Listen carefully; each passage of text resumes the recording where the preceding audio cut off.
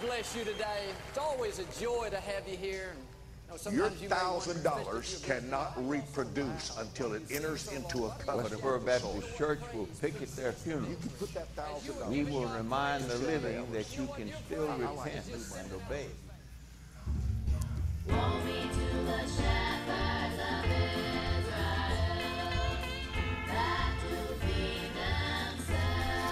I think this is the Greco brothers. Should not the shepherds feed the flocks? Oh, yes, indeed.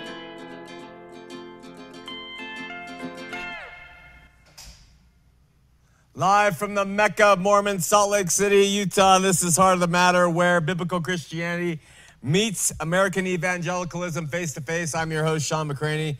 We praise the true and living God for allowing us to participate in this, his ministry. We pray his spirit upon you and us tonight. You know, let me remind you that the ministry is aimed at helping anybody who's searching for truth, but primarily, especially to the LDS. That's still part and parcel of what we do and why we do things. And in the course of reaching out to them with truth and freedom in Christ, we've been able to reach other people, and we are really grateful to be used that way. But the primary purpose is to expose Mormonism for what it is and to introduce LDS people to the true and living God, even Jesus Christ. And we realize that our job includes preparing people who leave Mormonism with what to do thereafter. And you have to see our emails to understand how this is a real, viable concern. It's a problem. People leave and then they say, where do I go? I've gone to this church, I've gone to that church. And so we saw that we have to help the LDS and people who watch the program understand what is good faith and what is bad faith. Now, of course, we weren't allowed to do this on the former television station, but this is why we're examining American evangelicalism today and for this year with the remaining months that we have. Just a reminder. All right, on Sunday, June 23rd from 6 to 8 p.m., we're having an open house of our studio here at the factory. The address is there on your screen and the details. On the days that we're not using this facility, which are really Sunday and Tuesday and possibly Thursday nights, we want to open it up to Christian churches and our other ministry to utilize the production facilities. Some of you have ideas for programs you want to air. Some of you have teachings you want to record. You might be want to develop advertisements for your church. All of those things we want to help. You might even run those advertisements or programs on TV 20. We might be able to partnership with them. We'll do the production for you. You give them that, and they'll air it on their station. So tell your pastor and or audio, video people on your church to come on over. Sunday night, excuse me, June 23rd from 6 to 8, and check us out. Go to www.campus with hyphens for more information. Last week, we had a caller present me with a scripture. He is of the opinion that a person cannot, it's impossible for an individual who has been saved to lose, and I use that term loosely, to walk away from their salvation even if they no longer believe. Even if they have become an atheist, it's impossible for them to become unsaved. That is a tenet of Calvinism. Once saved, always saved, perseverance of the saints. And standing alone, the passage he used was from 2 Timothy 2:13. It says by itself, if we believe not, yet he abideth faithful. He cannot deny himself. All right? So I got online and I see that this passage is used time and time and time again by many people to support the idea that there is absolutely nothing, including unbelief, that would allow a person to walk from faith. And when our caller presented this verse, I admitted that in and of itself, it had merit to the argument.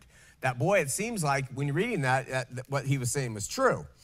So over the course of teaching on television, we have stressed a number of times that context is everything. We want to take biblical exegesis, an exegetical approach to studying Scripture. That's a Greek word that means to lead out from, exegetical, exegesis, to lead out from. And so what you want to do is when you're reading the Scripture, you want the Scripture to lead out. to lead out from the scripture what the intent is, not an eisegetical approach, which is to read into the meaning of the scripture. And so it goes without saying that a big part of a sound exegetical approach is context. And it's context relative to the verse itself, then relative to the verses around it, and then to the book of scripture that you're in, to the testament that you're in, and then to the Bible as a whole. You have to look at all of that in order to get a sound perspective of what a single passage says. So if there are 39 verses that say God is not a man, God is a spirit, but one verse that says, and God used his hands, we have to say, well, what do all those other verses mean? Does God have hands or does he not? Is he a human being or is he a spirit?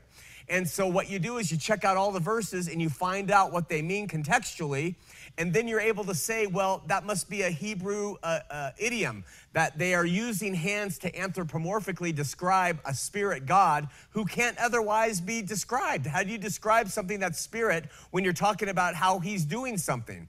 And God did this. So the Hebrews would say, and God took his hand and he smote the children of Israel. So you have to do that when you're looking at scripture. So apparently the knee-jerk reaction in the interpretation of 2 Timothy 3:13, which supports the idea from a knee-jerk reaction that even if you don't believe, you won't lose your salvation, that supports that idea. So let's look at it. Go back to the verse with me. In fact, let's go back 2 verses, all right? At verse 11, Paul writes, "It is a faithful saying, for if we be dead with him, we shall also live with him." Right here, we find Paul giving us a qualifier for living with him. And the qualifier is dying with him. If we die to ourselves, we shall live with him, Paul says. This is the first in a short series of if-thens that Paul represents. If you do this, then this occurs. If the stance that eternal security always exists, if eternal security is there, Paul would have written, even if we don't die to ourselves, we will live with him. But that is not what he says. He gives us a qualifier. We must die with him. And the result of that dying with him is to then live with him. All right? Then in verse 12, he gives us 2 more if-thens. The first is a positive requirement that if obeyed, it produces a positive result. And the second is a negative action that if we take it, it produces a negative result. Listen to it. He says, if we suffer, we shall also reign with him.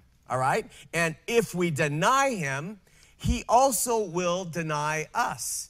So we have in the verse right before the one that was used, the statement, if we deny him, he will also deny us. From someone who is preaching eternal security, do they even look at the passage before and what it has to say? So again, if the premise of eternal security is true, Paul would have written, if we fail to suffer, we shall still reign with him. And even if we deny him, he will not deny us. But that is not, again, what is written. Just the opposite, in fact. Just the opposite of once saved, always saved is present in verse 12.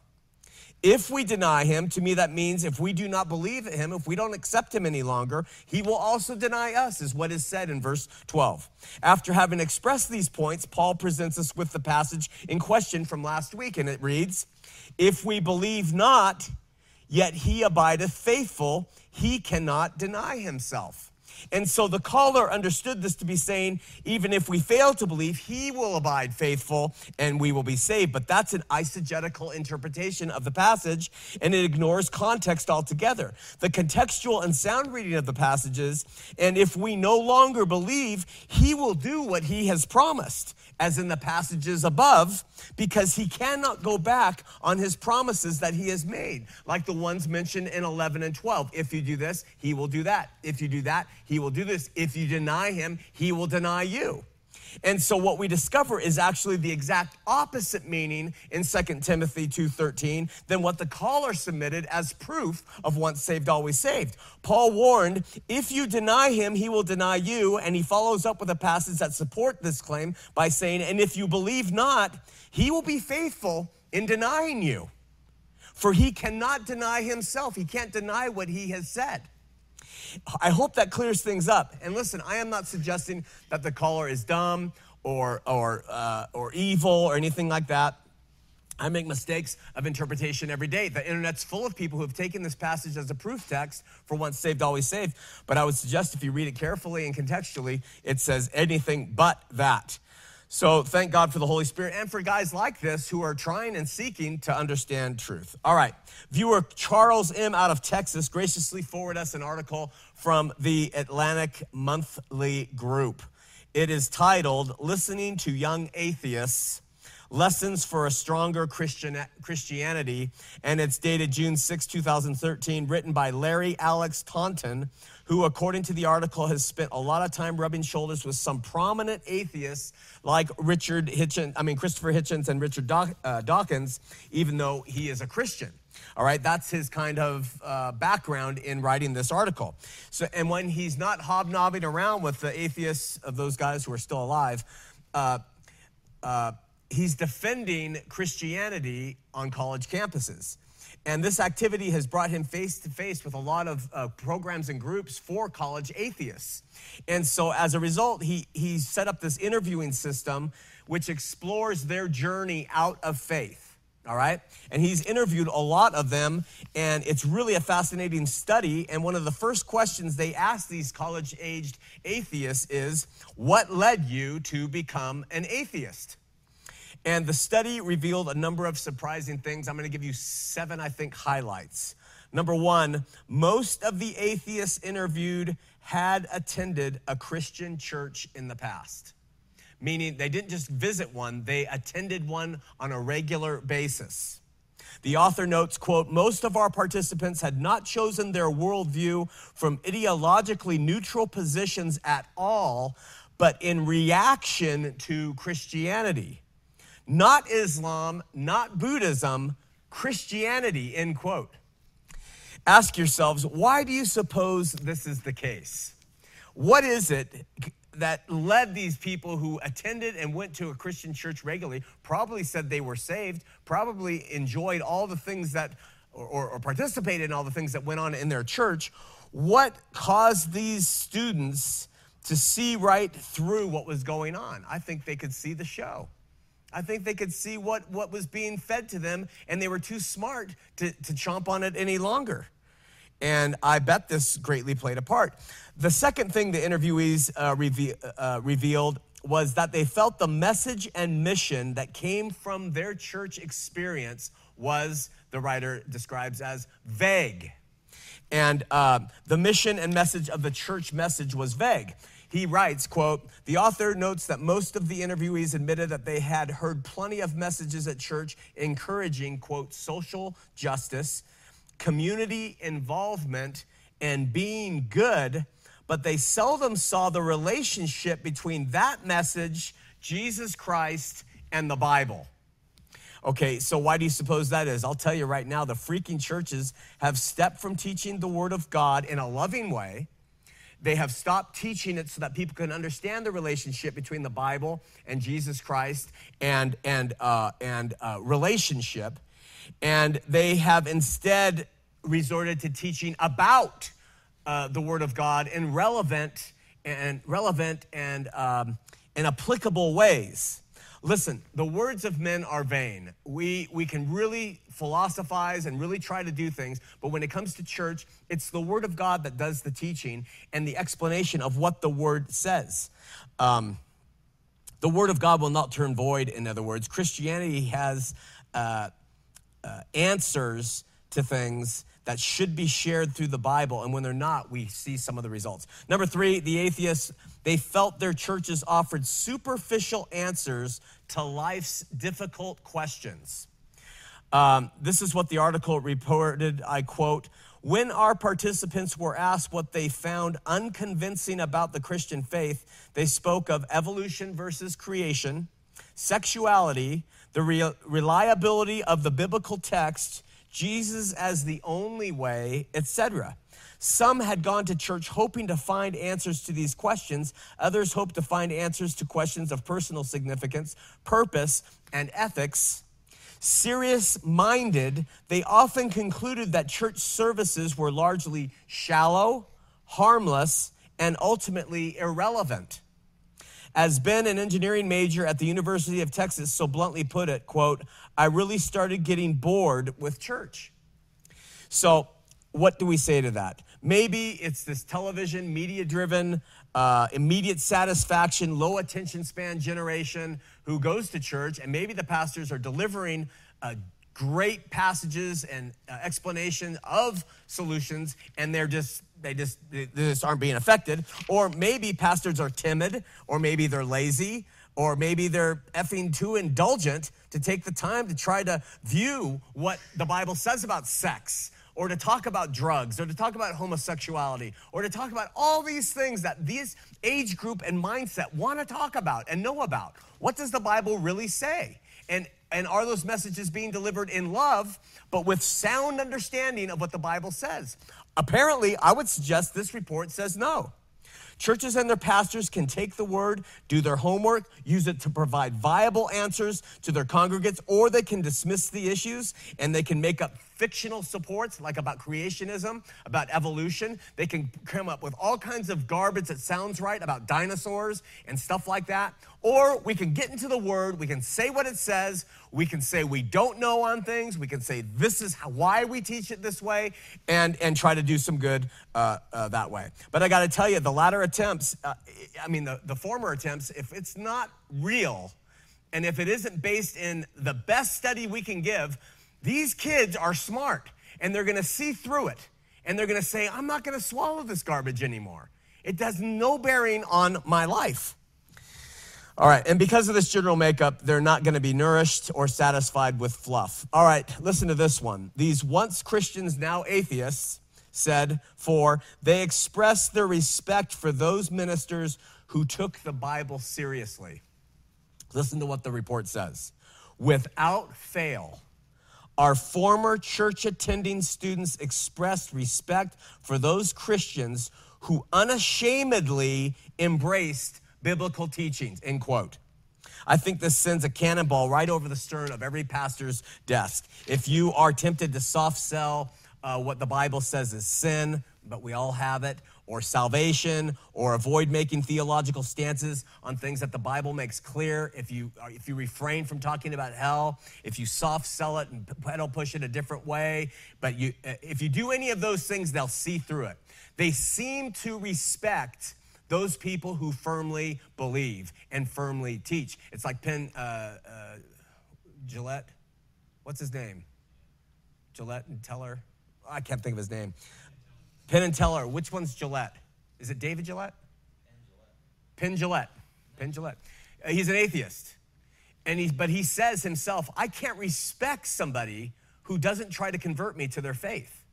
All it shows is that they don't believe in what they are proposing. And that's what these guys are saying.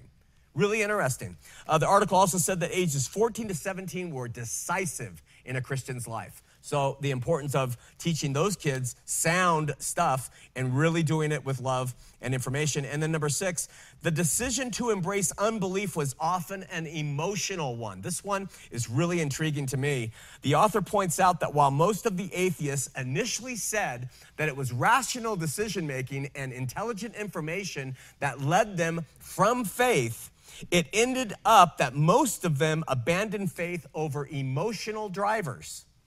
I can't prove this, I'm not a professional, but I would suggest that these kids have learned from media and even religious influences to relate to things emotionally far more than through sound reasoning, and are therefore susceptible to emotional drivers that seem to ultimately lead them out from faith. You cut your teeth on emotional responses to going to church. When something more emotional comes along, it has the ability to just take you right out from under it. When you approach things through a rational, reasonable approach, and you use information to establish the foundation upon which someone stands, when counter information comes along, they are far better equipped than having some emotional experience when attending a church. I mean, by this is when a person has learned to rely, what I mean by this, when a person has learned to rely on, to feel truth, rather than to have it established in a grounded presentation, that feeling will lead them astray usually one way or another. It can't last, you know. And that's why emotive appeals, whether they're a concert or a film or literature or a church service or a speech, are one of the worst forms in knowing how to discern truth, but they are one of the best forms on how to sway people to action. That's why Hitler used the emotional appeals they used. Great music, great speeches, oratory. And like Göring said, you can't know Hitler through your mind. You have to feel him through your heart. Those emotions can be manipulated, and that's why many churches have turned to the emotive drivers so that people can come and have that and then feel a sense of belonging. But it doesn't create for long life believers, in my opinion. The seventh thought the study uncovered was the internet factored heavily into their conversion to atheism. The author states, quote, when our participants were asked to cite key influences in their conversion to atheism, people, books, seminars, etc., we expected to hear references to the names of the new atheists. That's the Christopher Hitchens and those guys. They go on. We did not. Not once, they said, did we hear somebody cite the work of one of these new atheist groups that are out there. Instead, they say, we heard vague references to videos they had watched on YouTube or website forums. I would tie the influence of internet-driven videos and website to the ruining of faith directly to the fact that these kids' faith is not firmly established on fact by God's word delivered in love in the first place. This is the fault of clergy, bottom line, through and through. The author concludes the article by saying this: these students were, above all else, idealists who longed for authenticity. And having failed to find it in their churches, they settled for non-belief that, while less grand in its promises, felt more genuine and attainable. And then he quotes one of the students at the end of the article, and it says, the student says, Christianity is something that if you really believed it, it would change your life and you would want to change the lives of others. I haven't seen much of that, end quote. And I would add a hearty amen to that observation. But then again, I would also add that, look at these atheists, if they were saved as kids, doesn't matter. They're saved anyway. So, let them go be an atheist and do what they want the rest of life. They're going to heaven. All right, with that, let's have a word of prayer. God, we are a seeking people who need truth, and so we pray that you will send it in abundance by and through your Holy Spirit, not the words I will speak, which are going to be full of error and opinion and sometimes anger. We pray you'll be with those who are seeking truth, that you will open their eyes and ears and hearts, that they may be converted and they can be healed. In Jesus' name, amen. All right. Last week, I proposed the idea that the soteriological position of a pastor or the faith he represents will always dictate the way that the pastor will do church. For example, Mormonism believes that Jesus plays a role in the salvation exaltation process of a person. Therefore, Jesus is mentioned. He's in the title of their church. He's referenced a few times throughout some of their meetings. But because they also believe that an individual must do all they can to merit that salvation and apply it to themselves, Mormonism has a very works-based approach to doing church. And all their meetings and gatherings are about this works-based approach. On the other end of the spectrum, the Saved by Grace, once through faith, all, nothing else matters churches typically hold stop-and-go services with masses coming in, hearing a message. The message usually talks about Jesus, your need for Jesus, Jesus, the need for Jesus, you need to be saved, and then they exit and go on their way. And they keep repeating that message to people who have been saved for decades. which is interesting that the idea of growing beyond that is usually not mentioned. Between these two polarized types, we find everything in between. So again, for example, when a doctrine exists in a church that speaking in tongues proves that somebody is saved, you will almost certainly find these churches spending a lot of time and attention, that's right, speaking in tongues, because their soteriology translates into the way they do church. Again, in other words, show me a church's soteriology, and we can pretty well come close to describing how they do weekly services. So there seems to be an exception to this, though, and that is in the Reformed churches, or those churches that embrace 5-point Calvinism strongly. It's interesting. Maintaining the once saved, always saved position, that's the perseverance of the saints, the P in the tulip, they are far more instructive and regimented in how they do church than what we see in the stop-and-go Jesus-only churches around. I would suggest that part of the reason is found in the fact that 5-pointers also believe that there is an unconditional election of God's chosen upon certain people and a limited atonement by Jesus, which only applies to those who were specially selected. And so not realizing that they once saved, always saved, they also go about having to prove to each other that they have been elected. And so their religious regimentation follows that demand. Okay, and so that was the first point in building my case for how to do church best. Soteriological positions dictate how churches do church. Additionally, I also proposed last week that while salvation cannot be lost or forfeited by and through failures in the flesh, you heard me, please remember that, because it wasn't obtained by a lack of sin in us when it was given. There is a state of mind and heart that could cause a one-time believer to walk from what has been given to him or what he or she has received. And that would be a condition of unbelief and faithlessness.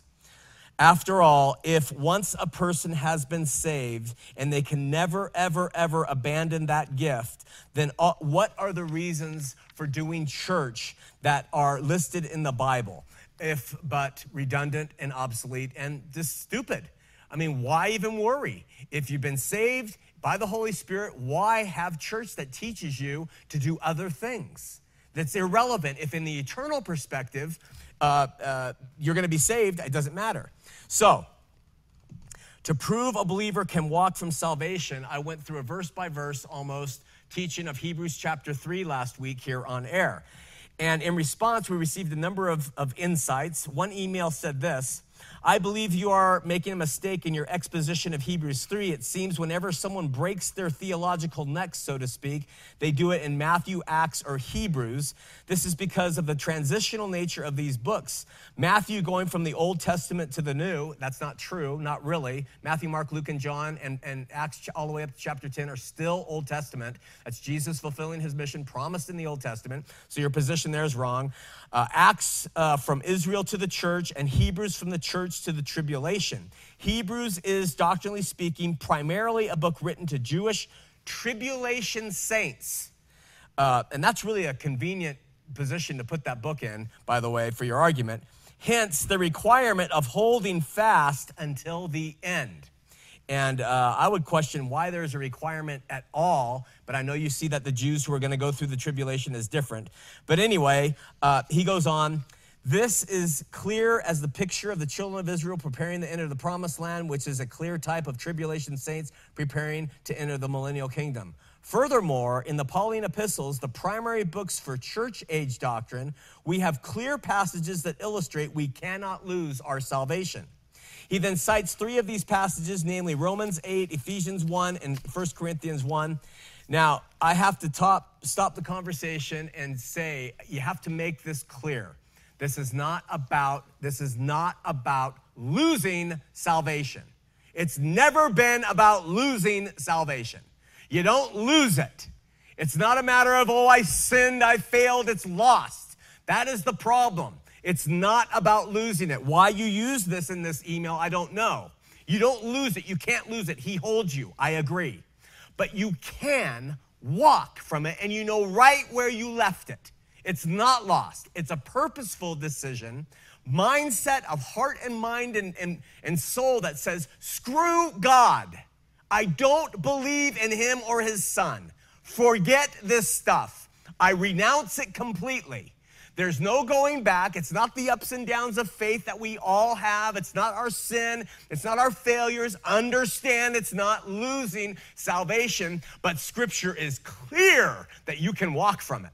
And that is why we have so much instruction in the churches about beware of these things. Be cautious of this. Don't do this to each other. Because when that type of feeling can come in, that type of living can come into a heart, the heart can harden, and you can ultimately turn from faith. So there's a constant warning not to let your heart become a heart of unbelief.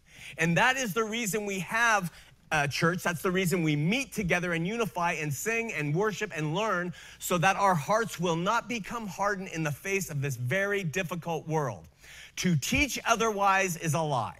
And I'm just telling the Mormons out there, if you go to a church that's Calvinistic in its approach, or someone who says once saved, always saved, just keep praising Jesus and walk out of here and don't worry about growing in him, you're going to be in trouble. The parable of the sower proves that emphatically to us. All right? So the guy gives us 3 scriptures. I'm going to read them quickly, and then we're going to go to Doug in Boston and Roger in Massachusetts. He used Romans 8:28-29. This says, "For I am persuaded that neither death nor life, nor angels, nor principalities, nor powers, nor things present, nor things to come, nor height, nor depth, nor any other creature shall be able to separate us from the love of God, which is in Christ Jesus our Lord." Leave that up there on the screen, will you, for a minute? I agree with this completely. There is nothing that can remove us. There is no man or woman or spirit that can come and remove us from the security we have in Christ's shed blood, where he did the work, finished foremost for us. However, you'll notice that it says that no other creature, but it doesn't say you yourself. It doesn't, because you have the free will to choose to go against him. You can go against him, and you'll see it's not there. In Ephesians 1:13-14, it says, "In whom you also trusted after you have heard the word of faith, the gospel of your salvation, in whom also ye have believed. Ye were sealed with the Holy Spirit of promise, which is the earnest of our inheritance until the redemption of the purchased possession unto the praise of his glory." Do I agree with that? Absolutely. I believe that when you believed, you were sealed with the Holy Spirit of promise, and that it was there, but it's an earnest. You notice it says it's an earnest payment. It means you put that money down for the full thing to come about.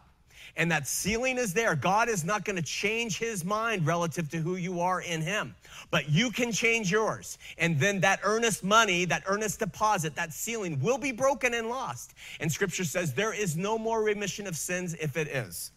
And then he also includes 1 Corinthians 1:8, "Who shall also confirm unto you the end, that you may be blameless in the day of our Lord Jesus Christ." I believe that it's by Jesus Christ you will be blameless, and you will confirm to you to the end as long as you believe. I am not going to even give you the passages that are going to support my position that you can walk from faith. I'm going to do it next week, but let me give you a few more that are very popular. John 10:28-29.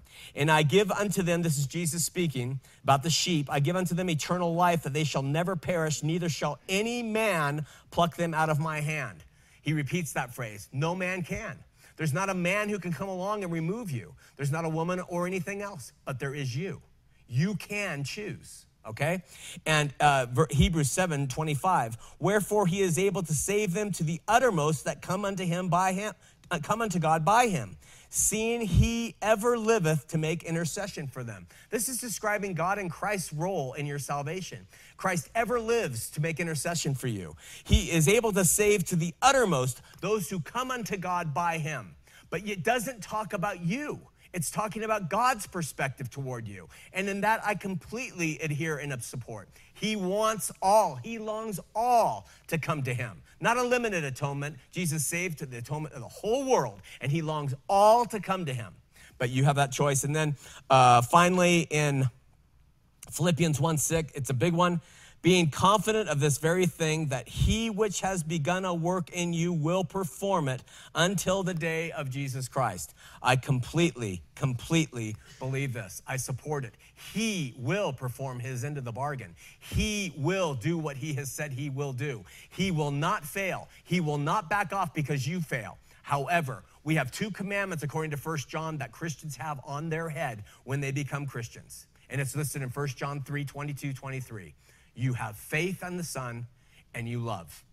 This is a new commandment I give unto you, that you love. Those are commandments. You fail to faith, you fail to believe, you fail to love. There's something that happens through that. The love side, I don't know. I think that has to do with the reward you're given in heaven. But the faith, you fail in that, you're in trouble, and I'm going to provide those verses for you next week. The writer wrote, it's illogical that a Christian could lose their salvation.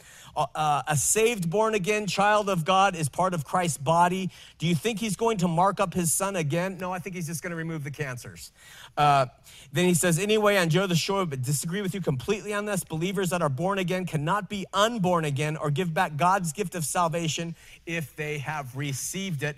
It is the hard stance. It divides churches. It's all over the place. I won't go into any more. Let's open up the phone lines, 801-590-8413, 801-590-8413.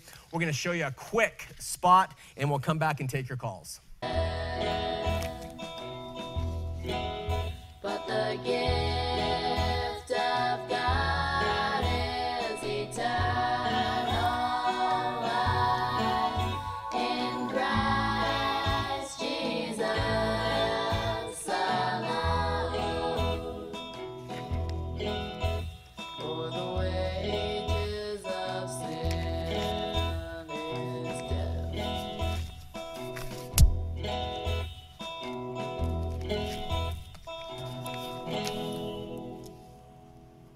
We're back. We're going to Doug in Boston. Doug, you're on Heart of the Matter.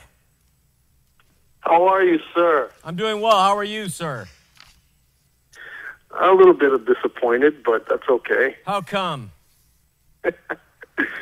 Well, so, I mean, like, it's confusing what you're saying. Once you say you can't lose it, and then the next time you're saying you can't. You can't Like, which lose is it. Doug, you can't lose it. You can walk from it. There's a difference. Okay? No, It's wait a just minute. like you can't lose being married, but you can walk from it. Do you get it? You No. No, okay, go ahead. Listen, let me explain something. Let me try to give you my point. I'm not a Calvinist, if you thought I'm a Calvinist. No, you I'm don't not. have to be to I'm believe that against it. pernicious doctrine. Because Calvinists will be like, you know, God chooses who goes to heaven or hell. He's the one that makes the decision for you. Then that's like very robotic. Right. But in John 3:16 says, whosoever believeth. That means anybody that believes shall be saved, not whosoever I decide, right? Do you agree with that? I do. Okay. So the only problem that I'm seeing, what we both thinking are different, is that you say that you can walk away from it, and I say even that you can't do. But what I'm going to try to back it up because, for instance, last week you said something about the children of Israel not being able to enter the promised land because of their unbelief. Is that correct? That's what Paul said in Hebrews 3, or the writer of Hebrews. Right. What we are forgetting is that the reason why they did not enter is because they didn't believe. They never did. Because if you really go and look at the passages, if you read the story, everybody that came out of Egypt, not all of them were saved. A few were saved, and then a few, like half was saved, and then a few that weren't saved. So God was making sure that people that weren't saved, they would not enter, and then had only the saved people enter the land. Okay. Because they believed. All right, yeah, I get that when it comes to comparing the children of Israel, but I'm not the one who did that. The writer of Hebrews is the one who uses that as the picture for the unbelief. Now, you could say it's just talking about tribulation Jews, which is how the other writer, who is a Calvinist, I'm certain by reading him, but look at, go to 2 Peter 2, 19 through 21. This is not in the book of Hebrews. This is in 2 Peter 2, 19 through 21. All right, let me read it to you. You tell me how you explain it, and then we'll go from there. It says, are you ready? Hold on, 2 Peter 2. Yeah. And what verse? 19 through 21. Okay. All right, it says, "For if after they have escaped the pollutions of the world through the knowledge of the Lord and Savior Jesus Christ, they are again entangled therein and overcome, the latter end is worse with them than beginning. For it had been better for them not to have known the way of righteousness, than after they had known it to turn from the holy commandment delivered unto them." Explain that to me. Okay, I'm trying to go through my pages here. You said 2 Peter 2:19, right? You can read that one too if you want. You can read the whole book. This is the problem with the discussion on Scripture, because in order to really properly do it, you would have to have a photographic memory of what this whole chapter and what this whole book is saying. And I don't expect that of you, and I hope you don't expect it of me. I'm presenting a proposition to you, Doug. You gave me a verse last week, and I think I contextually showed that it was saying, listen, if you do this, you'll get that, whether it's good or evil, either way. And then it led into the verse you used. This verse plainly says, and I can give you 5 more that plainly state, people who have had the truth, who knew who Christ was, who have been cleansed from their sin, who followed in belief and walked from that, there is no remission of sin for them anymore. And it's through the New Testament, Doug. So I'm not making this up. It's not something I want to believe. I would love to believe that I came to know Christ and I will forever, ever be saved. Someone asked me, Sean, do you think you could ever walk from your salvation? My answer used to be never. Let me tell you something. I could walk from it within probably 70, maybe 80 days. All I got to do is let my flesh live and reign. And when it does, it is the ugliest picture, Doug, and I become more and more doubtful, more and more faithless, and at the end of that 70 or 80 days, I could see myself easily saying, shine it, man. I don't believe that stuff anymore. Easily. Okay, so that's works. Salvation, right there. It's not works. I've already been saved. I'm not working to earn it. It's faith, and faith is not a work. James chapter 2 proves faith is not a work. He says faith without works is dead. Faith is not a work, okay? So I'm not saying faith is works, but you're saying if you step out of church, and then you're going to lose it because you stepped out of that. No, I'm not saying that you will. I'm not saying you will. Someone asked me, do you think you could ever walk? And that is how I would do it. You know what the Scripture calls it? They calls it the deceitfulness of sin that hardens the heart. That's in Hebrews chapter 10. It says, listen, beware lest the deceitfulness, the lies of sin, hardens your heart to unbelief. That's why That's somebody before getting saved. So that guy's not. No, it's talking about those who have been saved. It's talking about those who have been saved, Doug. That's the problem. Think about this. It's good that you talked about hardening your heart. Remember Pharaoh? Was he saved? Oh, look, we're talking Old Testament. I don't know if I'm sure. Well, I guess. Old Testament, New Testament, Jesus is the same yesterday, today, and always. It's all the same. The only thing that changes is the ordinances. Okay, was Samuel saved? I don't say who is saved and who is not saved. I don't say who is going to hell and who is going to heaven. I just know what the Bible says and I teach what it says. Was Samuel saved? I would assume so, I guess. I don't know. Okay, let me just say something. Going back to John 10, that you put it on the screen a few minutes ago. Yeah. John 10:30, I think, or 28, 29, and 30. It says, and I give them to them eternal life, and they shall never perish, neither shall any man pluck them out of my hand. That means, like, no man will pluck them out of my hand. That includes you. You, not even you can walk away from it. Do you think you're stronger than God? That's an eisegetical reading of the passage. You're reading into the passage. That's not what it says. And then it says, what if you're a woman? Which gave them to me is greater than all, and no man is able to pluck them out of my Father's hand. They can't. I and my Father are one. Okay, you got to look at the Greek word for pluck. If I understand it right, and I remember right, it doesn't mean to, it means to snatch them away, to grab them and take them away. You don't have to fear in that. So we don't have to fear for that. We don't have to fear for us doing. That's what the scriptures are there for. To reassure somebody who is a believer, look, you don't have to worry. It's not about you and how good you have been or the works you're doing. Relax. Nobody's going to come around here and snatch you out. But we have other passages, Doug, which you are plainly ignoring that suggest that you can walk from faith. You're ignoring those passages. There's many people that doubted and walked from faith in the Bible. I mean, like, how about John the Baptist? Wasn't he the greatest man that ever lived at Jesus' time when he said, besides him? And Jesus said, greater is the least in the kingdom of heaven who follows after him. Remember what happened to him? He even doubted. He's like, "Hey, are you the one that we should wait, or should we follow somebody else?" Doug, it's not about he didn't believe. It's not about the up and down doubtings, Doug. Do you listen? You're as frustrated as the Mormons.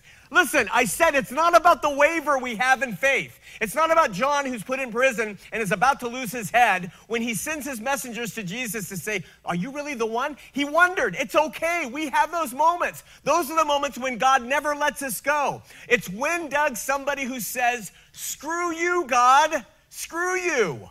I don't believe you. I do not want you in my life. Your son, a joke, a myth, a fable. I was raised on this stuff. I had a born-again experience. I thought I was Christian. I followed it. I did everything. I don't believe anymore. Forget it. I believed in my heart. Well, to me, that sounds like a reprobate.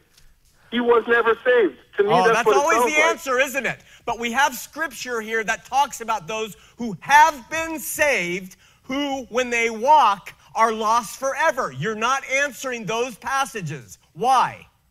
Well, it's because I'm telling you, because they sound like reprobates. If you go to Romans 1, let me just... What is he? Just one chapter then. Just one chapter from Romans 1. One verse? Romans 1, 21. It says, because that when they knew God, wait a minute, they knew God. Yeah. They glorified him not as God. Yeah. Neither were thankful, but became vain in their imaginations, and their foolish heart was darkened. Therefore, right? they are without This excuse. sounds like out of the surface. That's not what it's sounds saying. Like, oh, okay, wait a minute. They knew God. They were but saved. Doug, that's not what the passage said I read to you from Peter. It was emphatic on who they were. If you read them again, look at, I'm just going to give them to you because we're going to go to a next caller, but I'm going to give these to you. You tell me, you read them and you tell me they're all talking about people who are just fluctuating in their faith, all right?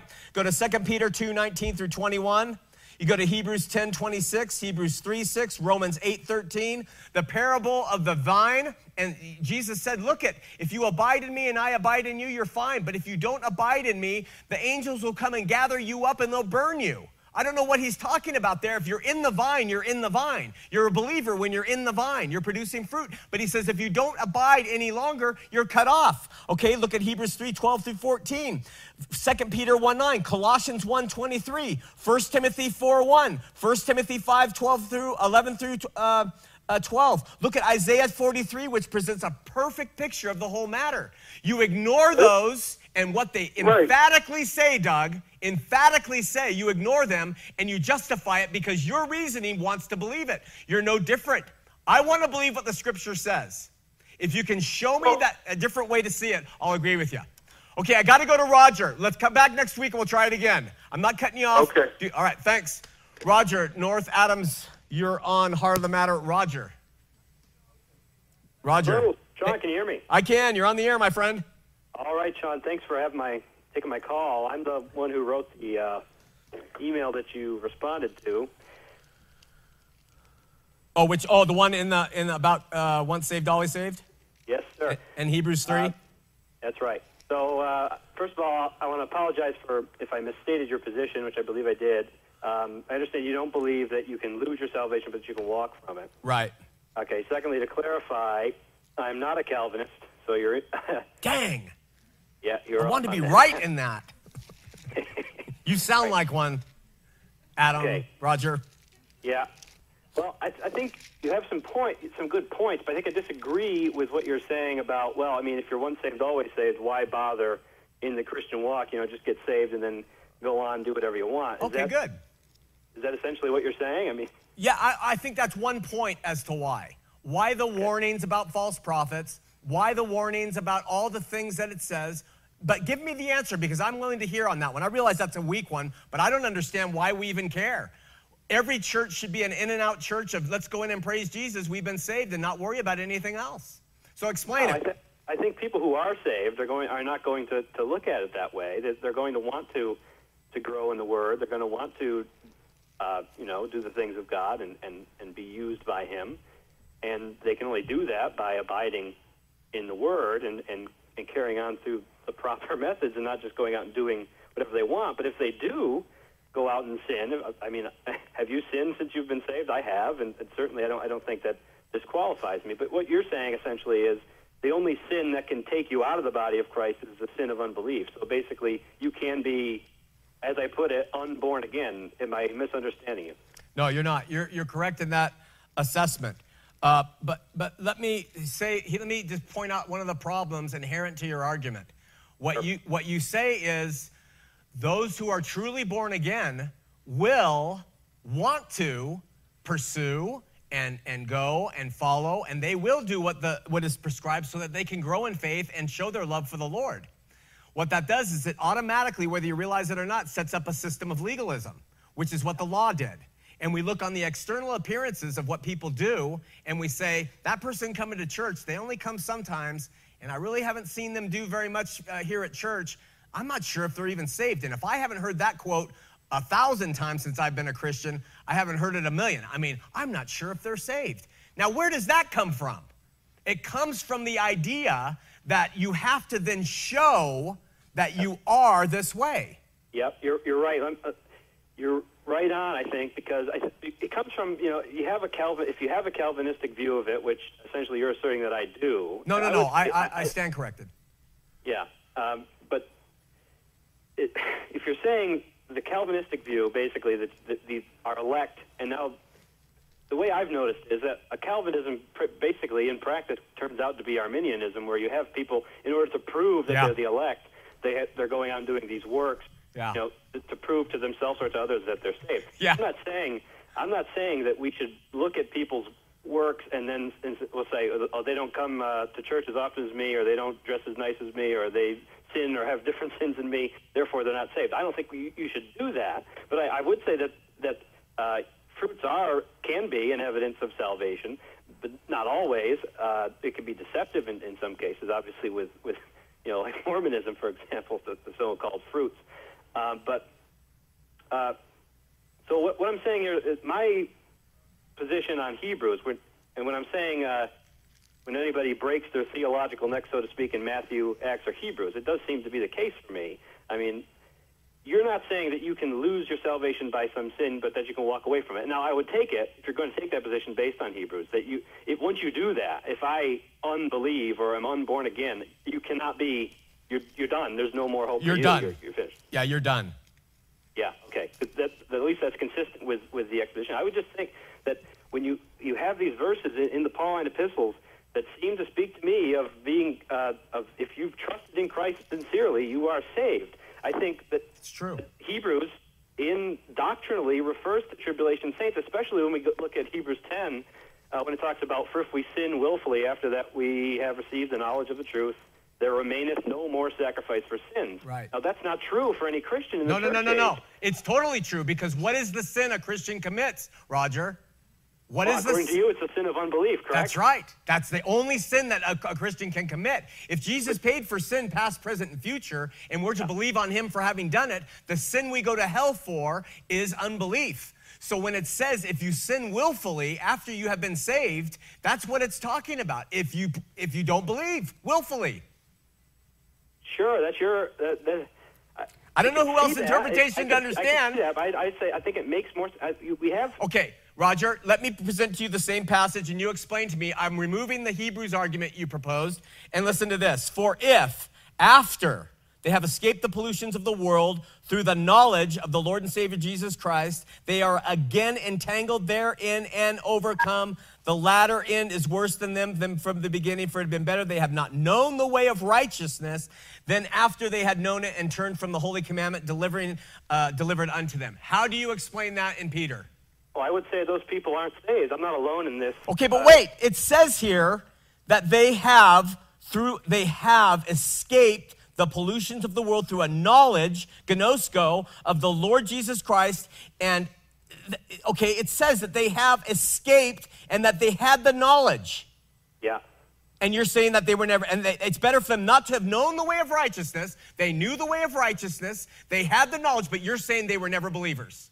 Yeah, well, It's course, too convenient. Yeah, but look at that passage. That doesn't say they unbelieved. It says they were entangled therein. Tangled again therein. In what? In the pollutions of the world. That would be sin. The pollutions of the world, sin. And what does sin do according to Hebrews 10? It hardens the heart, and the heart becomes unbelieving. If you go to 1 John, this is the problem. I don't like to do this because it's endless, and you can come back to it.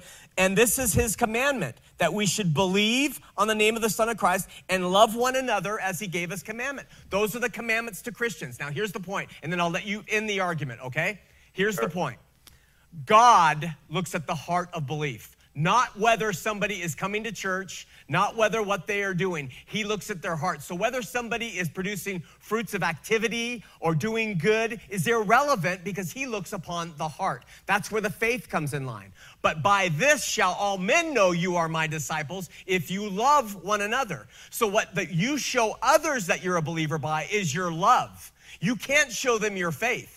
You show them your love, and those are the fruits that we are exhibiting. The love to forgive and to be meek and to be humble and all those things. It's not the works of coming to church. And so a true believer who believes in their heart could fail in all the outward appearances that the Pharisees loved, and they could be celebrated when they die as one of the greatest Christians because of their faith and their love. Okay, now you can finish it.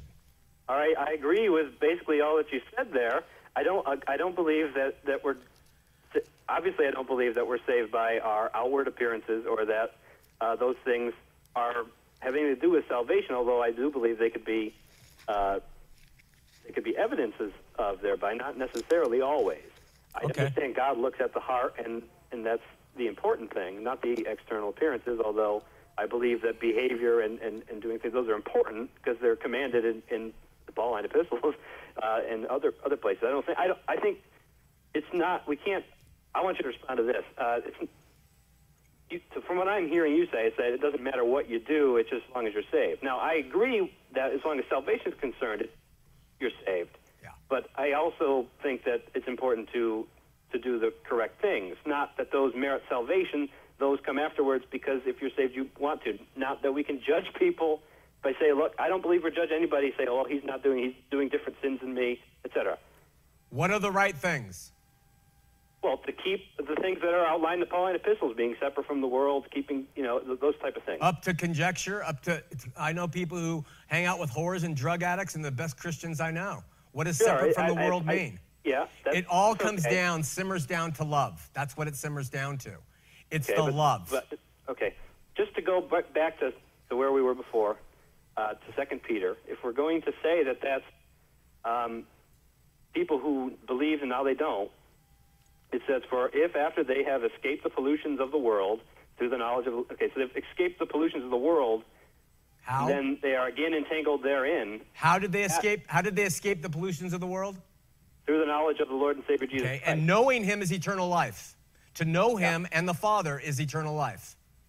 So they knew him, and it's by him they escaped the things of this world, and they returned to the beggarly elements. Their hearts became hardened. It's better that they had never known the truth. That is a pure and clear explanation, Roger. I like your mind. I love your heart. You've taught me things. I got to end it because we're out of time. Keep watching. I'll keep learning. When I err, I will embrace it because I want truth. I don't want schnit. I want truth. If you can present it to me and show me how these passages, and I'll give you more in the email, but we'll talk. All right, my brother? All right, John, thanks a lot. Let me just say, I've watched you go after the Mormons. Debate the Mormons all these times, and now I'm on the other end of it. It's fun. Thanks a lot. Hey, thanks. God bless. Really quickly, 2 minutes left. I heard your sermon on creeds. You are correct. There are no place in the Word of God. However, you have been misled to accept the Trinity as a biblical truth. Jesus is not Jehovah. This is a growing trend. I'm hearing it more and more from people. Heard it just the other night at a women's Bible study. Jesus is not Jehovah. Now, Jehovah is a mispronunciation. It's a mispronunciation of his name. It's Yahweh, and that's even a mispronunciation. But that is God's proper noun name. I'm Sean. He's Jehovah, okay? And if you look at Scripture, you will find plenty of passages, Old Testament and New, that identify him as, it's evidence in the King James as Lord, capital L, capital O-R-D, but the O-R-D are smaller, but they're still capitalized. That is the same name as Jehovah. And you will see that throughout Scripture, it will use Lord, and it will describe him as our Redeemer, our Savior, our Creator, the one who created all things. It will show him as the Alpha and Omega, the beginning and the end. And we find the same thing in Revelation 1:11, that he's the Alpha and the Omega, the beginning and the end. All these things, I'm going to tell you something. The great Shema, Deuteronomy, says there is one God. We have manifestations of him in Father, Son, and Holy Spirit. We call it the Trinity. I don't even care about the word. All I know, Jesus, God in the flesh, God eternally now.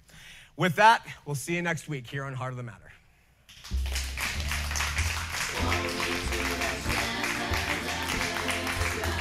Good job, audience!